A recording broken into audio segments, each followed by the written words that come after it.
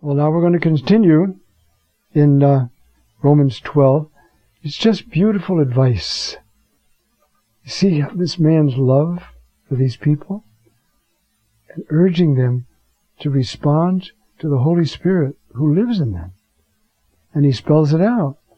And it's helpful for every one of us, isn't it, to be reminded of these things? The first one we have now, we're in verse 16. Thinking in harmony with one another. That's tough. You have to work at that. What do you see sometimes after Mass? Gossip. Gossip. I think the Lord's pretty disgusted with that. He just fed all of us on the same body and blood, and now we're gossiping. In other words, we have to be more one. A parish is not just the place where you go to have Mass. It's the gathering of a certain number of people who make up that community, in the large sense at least. Okay. Not thinking of high-flown things, but associating with the humble. That's a good one, isn't it? Father, I would like to know more about the Trinity. And he's living in sin with the lady he's not married to. I mean, we got some basics to work with first. Associating with the humble. Reminds me of a story. A friend of mine, he's dead now, beautiful Melkite priest who became the Bishop of Haifa, Joseph Raya. When he was a pastor down in Alabama, Birmingham, the Roman Catholic pastor said, will you come and help me give an exam to the high school students in religion? He said, sure, I'll be glad to help. So he went over there. And it was an oral exam. So he said to the first student, what happened at the Annunciation? The student was a bit befuddled. He said, Annunciation, you know. The angel talked to, oh, yeah. So then he asked every student, what happened at the Annunciation? That's when Mary went to heaven. They didn't have a clue. So he told the Irishman after the exam, because he's a very outspoken type of fellow, your students don't know anything. I asked them all what happened at the Annunciation, and none of them could tell me.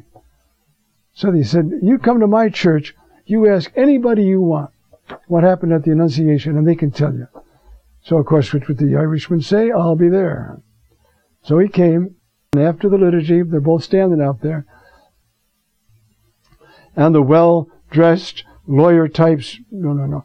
But then comes Joe Ferris. Joe is a 65 construction worker.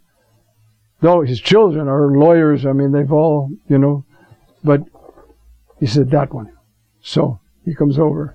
The guy says, what happened at the Annunciation? Well, Joe, Annunciation, he never heard that word before. So Joe says, the pastor, Bishara, good news. His face lit up. He said, at that moment, the almighty word of God leapt down from heaven and became a guest in the womb of the Virgin Mary, and she became the temple of the Most High God. Glory be to you, O Lord. And he walked off. Well, the Irishman was pretty amazed, right? What did he do? He recited the Troparion from the feast. But he sang it all his life. You see? So, not thinking of high-flown things, but associating with the humble, because sometimes they know a lot more than we do. Not being wise in your own estimation. This is simple, good advice, isn't it? Do we need a mystic to tell us this? Yes. Because we don't listen. This is the Word of God, through Paul, telling us the way to live that we should know anyway. But it's nice to be reminded, isn't it? Not paying back evil for evil to anyone. Even that Roman soldier who insulted your wife yesterday. Don't find a way to get back at him. Okay. Take thought for what is noble in common estimation. That's a beautiful one, right? What does everybody else think is noble and generous? Do it. If possible for your part, be at peace with all men. Not avenging yourselves, beloved, but leave that to God's wrath. Somebody insults you, you're a stupid Christian and you don't like abortion or whatever, you want to get at him. The Lord said, shut up. Pray for that person. You might win him over. I think I've told you this story before. A couple, very beautiful, homeschooling couple, 10 kids anyway, I'll bet. And their neighbor didn't like them at all. And so, like one Christmas, they brought him over a chocolate cake. He looked at the cake, slammed the door. Really didn't like them. So they kept it up. They'd greet him. Hello, Mr. Jones. Now he waves from across the street. They won him over. But you can't do that on your emotions. You'd be so fed up you wouldn't care about this guy. But we have to win them over for Christ. And it's the little things that do it. Okay. For as written, vengeance is mine, I will repay, says the Lord. And that's a quote from Deuteronomy. Let me worry about vengeance. But if your enemy is hungry, feed him. Give him to drink. In so doing, you will heap burning coals on his head. Now, what are these burning coals for? So he'll burn? It's a very interesting text. He's quoting a text in the book of Proverbs. And I want to read it to you. Proverbs 25, 21 to 22. It's quite a beautiful text, actually. Proverbs. And then there's a beautiful text, another one I want to read to you in the same, vein. That was 25, where am I now? 21 to 22, right?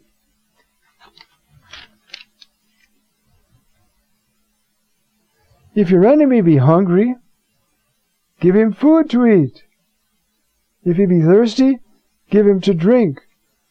For live coals you will heap on his head, and the Lord will vindicate you. Now, what are these live coals? Does that mean you're getting back at him? What do you mean by these live coals? Well, there's an interesting text in the book of Kings. Well, first I'll show you this. Well, no, I'll do this 2 Kings, 6:22. The Aramean raiders, sort of land pirates, if you know what I mean, they were beating up the Jews, taking their goods, and so forth, you see? And so they went to war. I'm looking for the reference, okay. And they beat them up. So they're bringing them in. Look, what have I got here? Sorry, just give me a minute. It's a very, and people don't, get this text.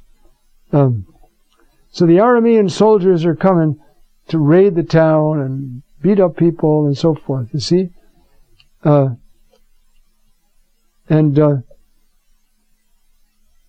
He said to the leader says to Elisha, "What shall we do, my Lord?" "Do not be afraid," Elisha answered. "Our side outnumbers theirs." He sees all the angels. Then he prayed, "O Lord, open his eyes that he may see." And the Lord opened the eyes of the servant so that he saw the mountainside filled with horses and fiery chariots around Elisha. Somebody told me about the same sort of thing during the Arab-Jewish War, the 67 war. The 67 war. He said, I was in a kind of a stone house, small stone house, right near part of the tomb of Nebi Shmuel, the prophet Samuel. He said, I was hiding in there with 2 or 3 other guys, and there was this mob coming at us. It must have been Muslims. I think it was Jews in the temple. So he said, he prayed, "Samuel, you better help us out and yourself as well." He said, all of a sudden, I saw horses come streaming down the mountain, and they all ran away. I don't know why those things seem to happen more over there than over here. But anyway, another time, a fellow in Lebanon. He was a monk in the monastery there in Israel, but he was a Lebanese Cistercian. He said the Syrian army was coming at our village in Lebanon with great numbers. And all of a sudden they stopped, then they turned and they went away. We said, whatever happened? They talked to one of the Syrian soldiers and you know what happened? Your Jesus appeared. He was about a mile high with his arms stretched out like this, protecting the village. And we got out of there. Interesting, right? Okay, now we're going to look at this one.